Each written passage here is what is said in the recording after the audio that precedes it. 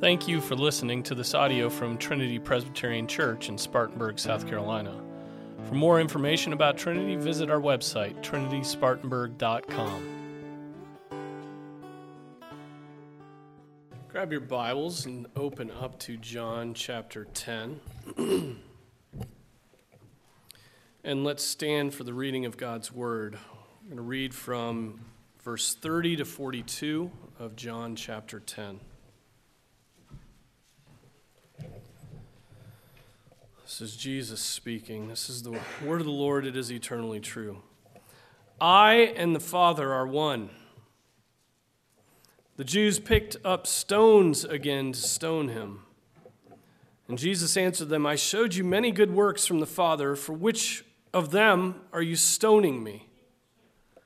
The Jews answered him, for a good work we do not stone you, but for blasphemy. And because you, being a man, make yourself out to be God. And Jesus answered them, has it not been written in your law, I said you are gods? If he called them gods, to whom the word of God came, and the scriptures cannot be broken, do you say of him whom the Father sanctified and sent into the world, you are blaspheming because I said I am the Son of God? If I do not do the works of my Father, do not believe me. But if I do them, though you do not believe me, believe the works, so that you may know and understand that the Father is in me and I in the Father. Therefore they were seeking again to seize him, and he eluded their grasp. And he went away again beyond the Jordan to the place where John was first baptizing, and he was staying there. Many came to him and were saying, while John performed no sign, yet everything John said about this man was true. Many believed in him there. This is the word of the Lord. Let's pray. Father, we thank you for your word. What riches you have given to us. This means of knowing you, this means of knowing your will. And Father, as we come to this passage, I pray that you would bless us, that you would guide us, that you would open our minds to understand what is being said here. And Father, that we would not just be hearers of your word, but doers of it. Bless every one of our thoughts and meditations. May they be pleasing and acceptable in your sight, O Lord, our rock and our Redeemer. We pray in Jesus' name. Amen. Amen. Be seated.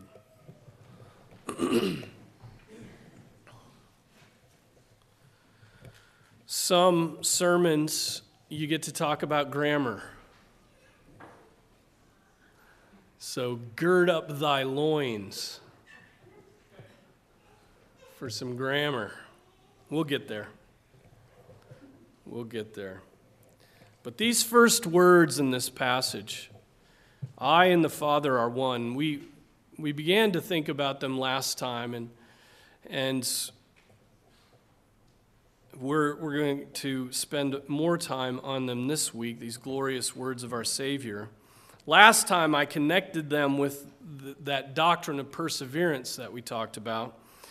We are triply assured that God's children cannot be abandoned by their Father, by God, because it's assured by Christ, it's assured by his Father, and it's assured by the Father and the Son being one, right? So there's like a triple lock guarantee that God's children will persevere to the end.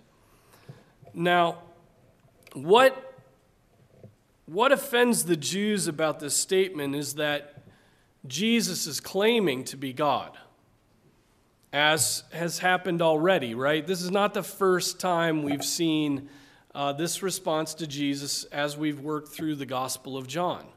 You remember John 8, Jesus says, before Abraham was, I am. I mean, those are deeply provocative words and echo of God's own self-revelation of his name as Yahweh, right? I am that I am. And so once again, Jesus is teaching the people who he is, and here in our passage, he does it explicitly. Now, Calvin argues that, and I don't often disagree with Calvin, but in this one I guess I do. Calvin argues that this only speaks, this I and the Father are one, only speaks to the will of Christ, that they have one will. But most theologians argue that this goes beyond the will of God to the very being of God, the ontology, the essence of God. Jesus and the Father and the Holy Spirit are one, right? Literally, the Greek here, and this is not the grammar I was referring to earlier. We'll get to that later. Just be patient. Literally, the Greek here reads like this: I and the Father are one thing. I and the Father are one thing. This does not mean that they were one person, right? If that were the case, the doctrine of the Trinity would be completely screwed up, right? Because the doctrine of the Trinity is three persons, one thing, one substance, one essence, whatever you want to say, however you want to put that. And so it's not one person that Jesus is speaking about. They are one thing. It means they are one essence. This is what we confess in our creeds. This is the doctrine of our church. This is the boring old doctrine. I mean, by boring, I don't mean boring. I mean just like it's been there for a long time. This is nothing new, right? The Nicene Creed describes the person of the Father, the Almighty, the person of the Son, begotten of the Father, and then says of Jesus, of one substance with the Father, one thing. One substance with the Father. The Athanasian Creed, which we really need to recite the Athanasian Creed. We've worked up to the Nicene Creed. We were using the Apostles. That's nice and condensed. Then the Nicene is expanded. Then the Athanasian Creed is like, wow. And it's focused completely on Trinitarian theology and very helpful. But let me share a bit of that with you, and perhaps you haven't heard this, or it's been a long time since you heard it. It goes like this: Now this is the Catholic faith, that we worship one God in Trinity, and the Trinity in unity, neither confounding their persons, right? It's not that there's one person who just has different personalities at times. We don't confound them. There are three persons. Nor dividing the essence. There's one thing. We don't divide the essence. For the person of the Father is a distinct person, the person of the Son is another, and that of the Holy Spirit still another, but the divinity of the Father, Son, and the Holy Spirit is one, the glory equal, the majesty co-eternal. Such as the Father is, such is the Son, and such is the Holy Spirit. The Father is uncreated. The Son is uncreated. The Holy Spirit is uncreated. The Father is immeasurable. The Son is immeasurable. The Holy Spirit is immeasurable. The Father is eternal. The Son is eternal. The Holy Spirit is eternal. And yet, there are not three eternal beings. There is but one eternal being. So too, there are not three uncreated or immeasurable beings. There is but one uncreated and immeasurable being. Similarly, the Father is almighty, the Son is almighty, the Holy Spirit is almighty. Yet there are not three almighty beings, there is but one almighty being. Thus, the Father is God, the Son is God, the Holy Spirit is God. Yet there are not three gods, there is but one God. Thus, the Father is Lord, the Son is Lord, the Holy Spirit is Lord. Yet there are not three Lords, there is but one Lord. Just as Christian truth compels us to confess each person individually as God and Lord, so Catholic religion, worldwide religion, that does not mean Roman Catholic, worldwide religion, forbids us to say that there are three gods or lords. The Father was neither made nor created nor begotten from anyone. The Son was neither made nor created. He was begotten from the Father alone. The Holy Spirit was neither made nor created nor begotten. He proceeds from the Father and the Son. Accordingly, there is one Father, not three fathers. There is one Son, not three sons. There is one Holy Spirit, not three Holy Spirits. None in this Trinity is before or after, none is greater or smaller. In their entirety, the three persons are co-eternal and co-equal with each other. So in everything, as we said earlier, the unity is Trinity and the Trinity is unity is to be worshiped. Anyone then who desires to be saved should think thus about the Trinity. Okay? It's one of those age-old creeds, right? It is officially one of the constitutional creeds of our denomination, right? But there's so much encapsulated there, but in one sense it's very simple. It's just 3 in 1 and 1 in 3. Repeated and repeated and repeated till we get that in our heads and feel the tension of it and yet resolve the tension by faith, right? Augustine taught that this one verse, I and the Father are one, John 10:30. Augustine taught that one verse blows up 2 heresies during his day, and those heresies still crop up today. The one is Sabellianism. Who knows what Sabellianism is? Raise your hands. Not many hands. The other is the Arian heresy. Now, more people could speak to the Arian heresy, right?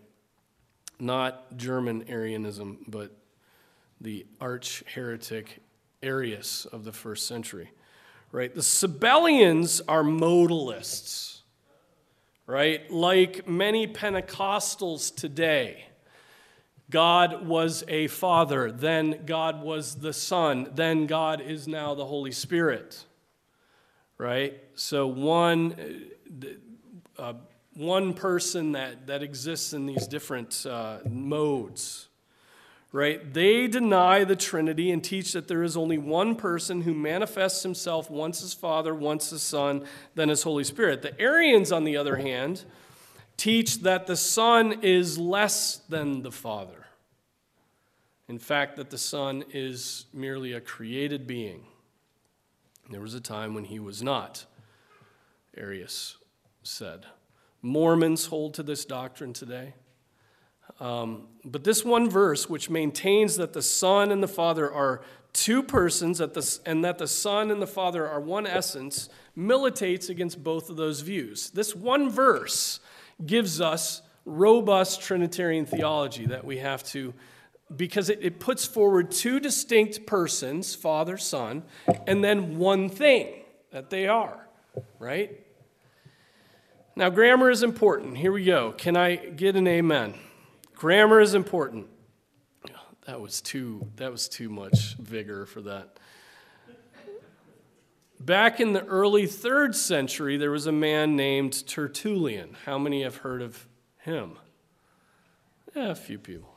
Tertullian wrote about this very verse, and his grammatical explanation is actually kind of helpful, and so I thought I'd share it with you. He worked with a Latin translation, but it still holds true in the Greek. This is from a treatise called Against Praxeas. Here's what he says. Here then, they take their stand, 2 infatuated, nay, 2 blind, to see in the first place that there is in this passage an intimation of 2 beings, I and my Father. There are 2 beings. Then there is a plural predicate, are, right? Two beings. I and my Father are, inapplicable to one person only, right? So it applies to both. It's a plural predicate. And lastly, that the predicate terminates in an abstract, not a personal noun. We are one thing, unum, not one person, unus. Okay? One thing, not one person. For if he had said one person, he might have rendered some assistance to their opinion. Unus, no doubt, indicates the singular number, but here we have a case where 2 are still the subject in the masculine gender. He accordingly says unum, which is a neuter term, right? One, neuter term, which does not imply singularity of number, but of unity of essence, likeness, conjunction, affection on the Father's part, who loves the Son, and submission on the Son's, who obeys the Father's will. When he says, I and my Father are one, in essence, he shows that there are two whom he puts on an equal, whom he puts on an equality and unites in one. All right, so, maybe you got that, maybe you didn't. It's very simple. It's very simple. Even the grammar of this one statement of Jesus shows you Orthodox Trinitarian theology, right? It has two people being mentioned. It has a plural predicate, and then it has this one, and it doesn't mean one person, which would have been a different word. It means one thing, right? So those two persons are one essence.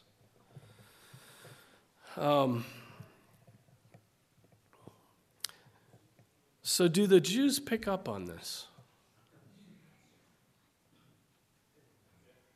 Do the Jews pick up on this? They seem to understand just exactly what Jesus is saying. They may not understand the intricacies of Trinitarian theology. I mean, the church isn't going to understand the intricacies of Trinitarian theology for another 4 centuries. Do you understand that? But they do understand that he is saying he and the Father are one thing. They get that, right? They understand that Jesus is here calling himself one essence with God the Father. They understand that he's saying, I'm God. They get it, right? And that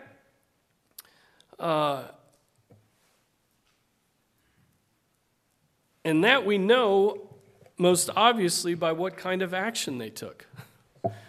They pick up stones in order to snuff out the life of what? What do they call him? What's his sin? Blasphemy. They want to snuff out his life because he's blaspheming. Now, the same thing happens at Jesus' interrogation before Caiaphas. Do you remember that? The high priest. Now, the chief priests and the whole council kept trying to obtain false testimony against Jesus so that they might put him to death.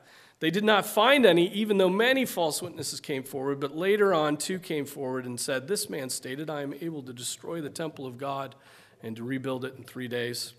And the high priest stood up and said to him, do you not answer? What is this that these men are testifying against you? But Jesus kept silent. And the high priest said to him, I adjure you by the living God that you tell us whether you are the Christ, the Son of God. And Jesus said to him, you have said it yourself. Nevertheless, I tell you, hereafter you will see the Son of Man sitting at the right hand of power and coming on the clouds of heaven. He just blows the doors open. Yeah, I'm God. Let me quote some Daniel to you. Then the high priest tore his robes, and he said, he has blasphemed. What further need do we have of witnesses? Behold, you have now heard the blasphemy. What do you think? And what do they all answer? He deserves death. They answered, he deserves death. Now, blasphemy, what is blasphemy? Blasphemy is any statement that belittles God. And when a man calls himself God, he is belittling God, unless he's God. Right? Unless he's God. These Jews will not accept that Jesus is God, even though he has performed many miracles for them to see. Right before their eyes, he's revealed his immense power to them, and they refuse to follow him. Later, Jesus himself would lament the hardness of the Jews' hearts. You remember this, Jerusalem, Jerusalem, who kills the prophets and stones those who are sent to her. How often I wanted to gather your children together the way a hen gathers her chicks under her wings, and you were unwilling. Not only are they unwilling, but they gather up stones on this occasion because they want to crush his skull. They want to kill him. They want to snuff the life out of this Jesus. And Jesus responds then to their murderous action saying, I showed you a lot of good works, so which one of them are you killing me for? I showed you many good works for the Father. For which of them are you stoning me? In other words, you know what I am saying is true, that I and the Father are one because of my miracles. And are you stoning me because I healed the man born blind? Are you stoning me because I made the water into wine? Right? Are you stoning me because I raised the widow's son from the dead? Are you stoning me because I walked on water? Are you stoning me because I fed the 5,000 with just a few loaves? Are you stoning me because you saw me still the raging storm? You know what I am saying is true because of the works I have done. It is not blasphemy. I am not blaspheming my Father. And their response, well, for a good work, we don't stone you. But for blasphemy. And because you, being a man, make yourself out to be God. See, they get it. They understood that grammar. They got what he was saying. There's their explanation. You, being a man, make yourself out to be God. You, being a mere man, make yourself out to be God. Keep in mind that Jesus was more than a model citizen, right? He was more than a good boy. He was more than a contributor to society, right? He had not sinned in any respect in his life, ever. Yet their judgment was that he had now committed capital offenses.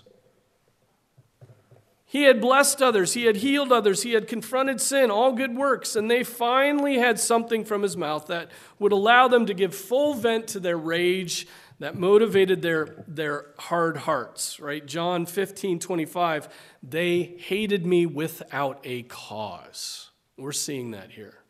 They hated him without a cause. We can learn from that, can't we? Isn't it true?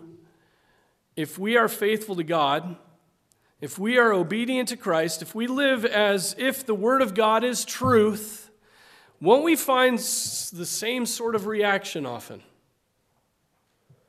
Jesus taught us this, right? Jesus taught us this. You are not promised a bed of roses, not in this life. You get that in the next if you're faithful. But in this life, you're not promised a bed of roses. Woe to you when all men speak well of you, for their fathers used to treat the false prophets in the same way.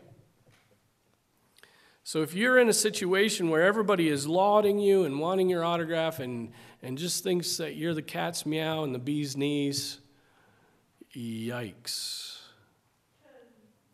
Watch out. That's what Jesus said. Matthew 10, it is enough for the disciple that he become like his teacher and the slave like his master. If they have called the head of the house Beelzebul, how much more will they malign the members of his own household? Right? They're going to come even stronger against you. In his epistle, John writes, do not be surprised, brethren, if the world hates you.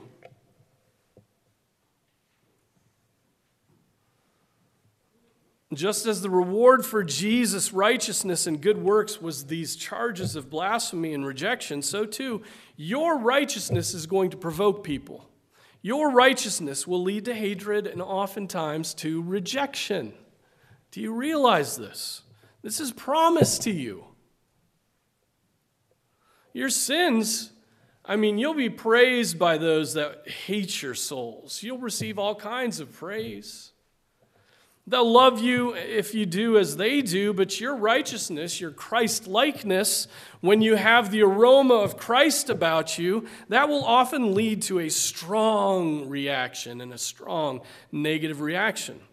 Right? The Apostle Peter reminds the people of those churches that he wrote to, down in the churches down through the ages. He says, therefore, since Christ has suffered in the flesh, arm yourselves also with the same purpose. I mean, that's strange. Arm yourselves. Right? Like your sword is going to be your suffering.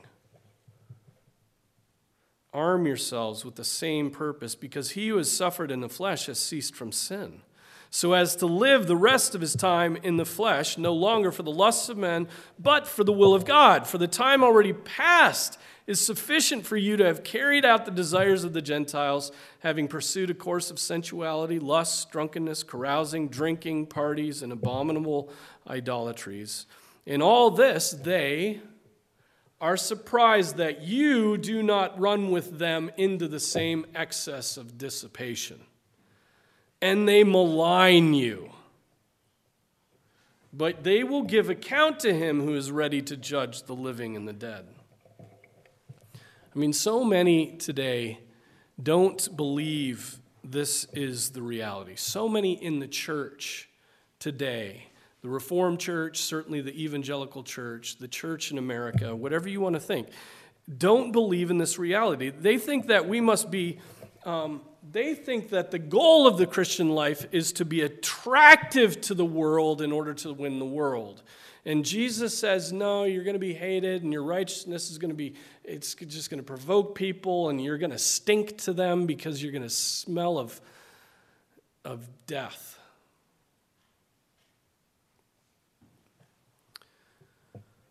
People say that we must be attractive to the world in order to win the world, but haven't I just proven to you that that is not going to be the case? The more we are like Christ, the more we will be rejected by the world.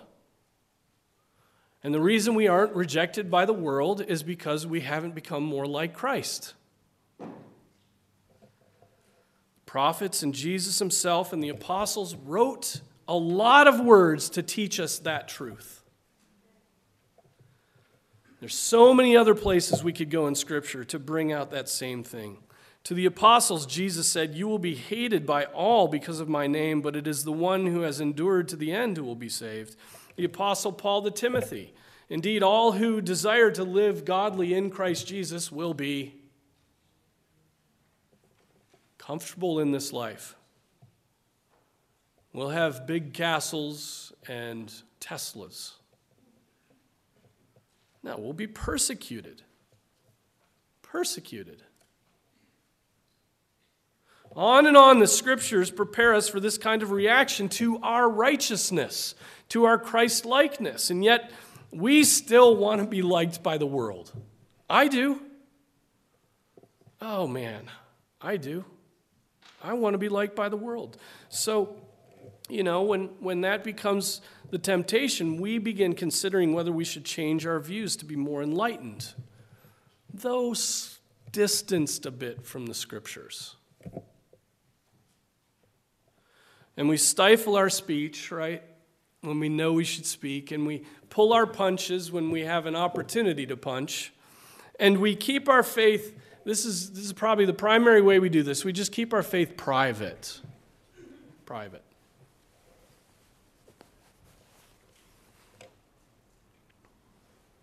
And we withdraw because we want to be liked by men.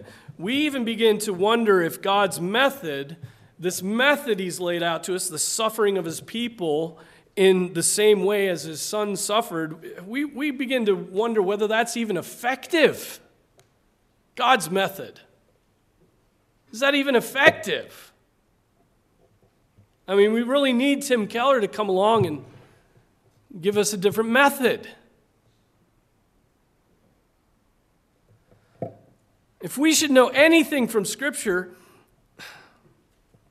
God is masterful at cleverly disguising victory as failure. Right? The selling of Joseph into slavery, the death of the martyrs, the suffering of his church in this world, the very crucifixion of his son, these all look like defeats. But in the end, what are they? Glorious victory of God. God laying out exactly how to bring himself glory. But back to our passage. Jesus responds to the Jews calling him a mere man. Jesus goes to Scripture says he goes to their own law. I'm going to go to your own law, and the law that he wrote, right, that he inspired. I'm going to go to your law. A verse in Psalm, 82? To confront their assertion. Here's how his argument goes, and this is I find this passage pretty obscure. This is a pretty obscure argument, don't you think? Do you have your Bibles open? Are you looking at it? Here's how his argument goes. We're in verse 34. Scripture cannot be broken. He says that in the middle of his response. What is written in the Word of God is inspired by God and therefore infallible. 2, Scripture calls mere men gods. Scripture calls, this verse he pulls out, and in that verse it's referring to mere men as gods. That's verse 6 of Psalm 82. I said, you are gods, and all of you are sons of the Most High. In the topic of the psalm, it's speaking of the judges, the rulers of the land. Those judges are men, and their failures and injustices are pointed out, but those men are also called gods in that scripture. And then 3, why have you not, this is what Jesus is doing, why have you not objected to men being called gods? It's in your own law.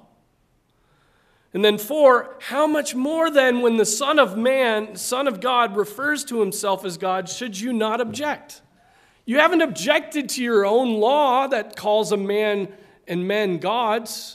And then the very word of God is before you, and he refers to himself as the Son of God or the Son of Man, and you call it blasphemy? You guys are inconsistent. I mean, it's an incredible argument, isn't it? We think, well, Jesus seems to be making too much out of a little thing, but stop and think. Stop thinking that way. That Jesus made much out of that seemingly little verse shows you just how important every jot and tittle of the Old Testament and the New Testament, just how important those things are. Jesus is showing us the importance of every jot and tittle. He's urging us to refrain from making too little of Scripture, of lording over Scripture, of determining that Scripture is vague and unsharp. Right? That these judges, these men were referred to as gods is his argument.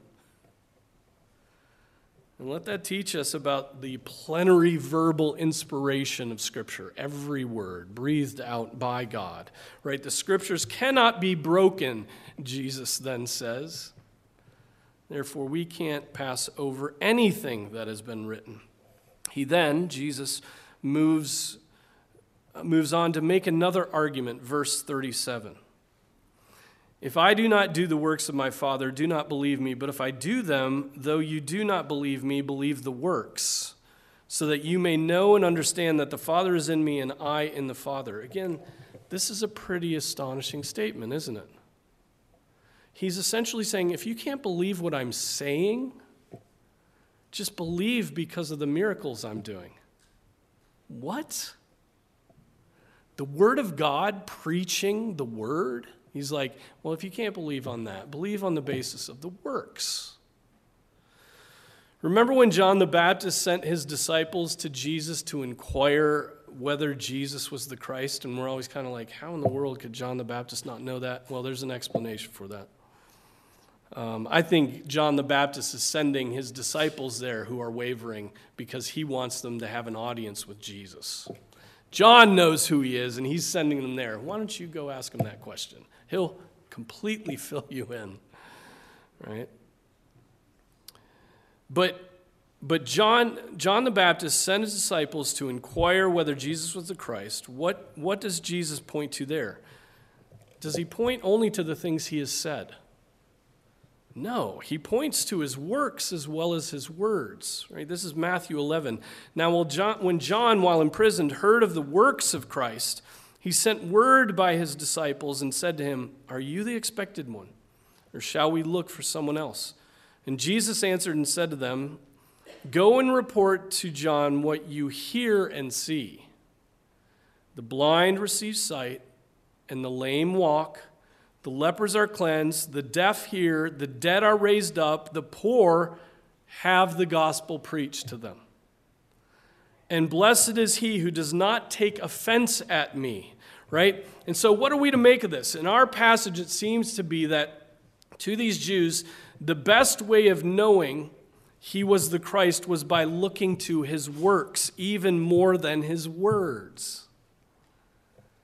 I would argue that it is as true today as it was then.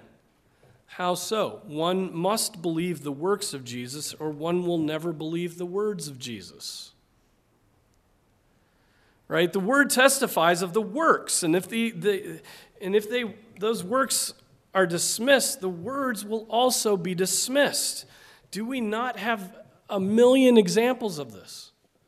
I mean, Thomas Jefferson, many other deists excised the miracles from their Bibles, right? They wanted to retain some of his words, but they took out all of his works. They removed his miracles. But in removing his miracles, they deny his words, particularly what he says here. Though you do not believe me, believe the works, so that you may know and understand that the Father is in me and I in the Father. Deny those works, deny those miracles, and you're denying that he's in the Father. Deny the miracles of Christ, and you will not understand Christ. You will conclude that Jesus is a mere man. And so the Father is not in him, and he is not in the Father. Deny the miracles of Christ, and you have just ungodded the Son of God. Believe in the miracles of Christ, and that's faith. Faith. Faith is believing that God is at work in the world. That the worlds were prepared by the word of God so that what is seen was not made out of things which are visible, Hebrews 11. And so repent. Think of the works of Christ. Repent of your naturalism. Repent of your materialism. Right? This passage of Scripture we are studying militates against those views that cast God out of this world. God is there, and he is at work in the world, and to truly believe in him, you have to truly believe that these works were wrought in space and time by Jesus Christ. Ryle says this, hundreds of unbelieving men, no doubt in every age, have tried to pour contempt on Christ's miracles and deny that they were ever worked at all. But they labor in vain. Proofs upon proofs exist that our Lord's ministry was accompanied by miracles, and that this was acknowledged by those who lived in our Lord's time. Objectors of this sort would do well to take up the one single miracle of our Lord's resurrection from the dead and disprove it if they can. Go for it. Disprove it. If they cannot disprove that, they ought, as honest men, to confess that miracles are possible. And then, if their hearts are truly humble, they ought to admit that he whose mission was confirmed by such evidence must have been the Son of God. So how did the Jews respond? Therefore, they were seeking again to seize him, and he eluded their grasp. The commentaries say this is by miraculous power. Right? They were ready to get him, and he just got out. They will not see his miracles. They will not heed his words. From this scene, Jesus then removes himself, and look where he goes. He goes out beyond the Jordan. He gets out of Jerusalem, goes out beyond the Jordan to the place where the now deceased John the Baptist had performed his baptisms of repentance, out there in the wilderness. And Jesus stayed there for some time. And though those Jews had rejected him, there were others who then followed him out to the wilderness, right? And what did they say? Well, they began thinking about Jesus and John the Baptist, comparing their two ministries. And they're like, John performed no signs. Yet everything John said about this man was true. Everything he said about this man was true. And it's true, John did no miracles. We don't have any recorded in Scripture. right? Except maybe for his courage before Herod. Might call that a miracle. But John did no miracles, but John had preached. And what did John say? What did John say? He said, "Behold the Lamb of God who takes away the sin of the world." That's what John preached. Behold the Lamb of God who takes away the sin of the world. That was the preaching of John. That was the preaching of Jesus himself, who said, "As Moses lifted up the serpent in the wilderness, even so must the Son of Man be lifted up, so that whoever believes in him will have eternal life." And all miracles Jesus performed were confirmations of the truth of all of his claims. Though many rejected everything they heard and saw, others believed in him there. Right? That's how it concludes. Many believed in him there. They looked to the signs, just as he has said in the previous section. They looked to the signs and they found Jesus Christ and they found rest for their souls. Amen.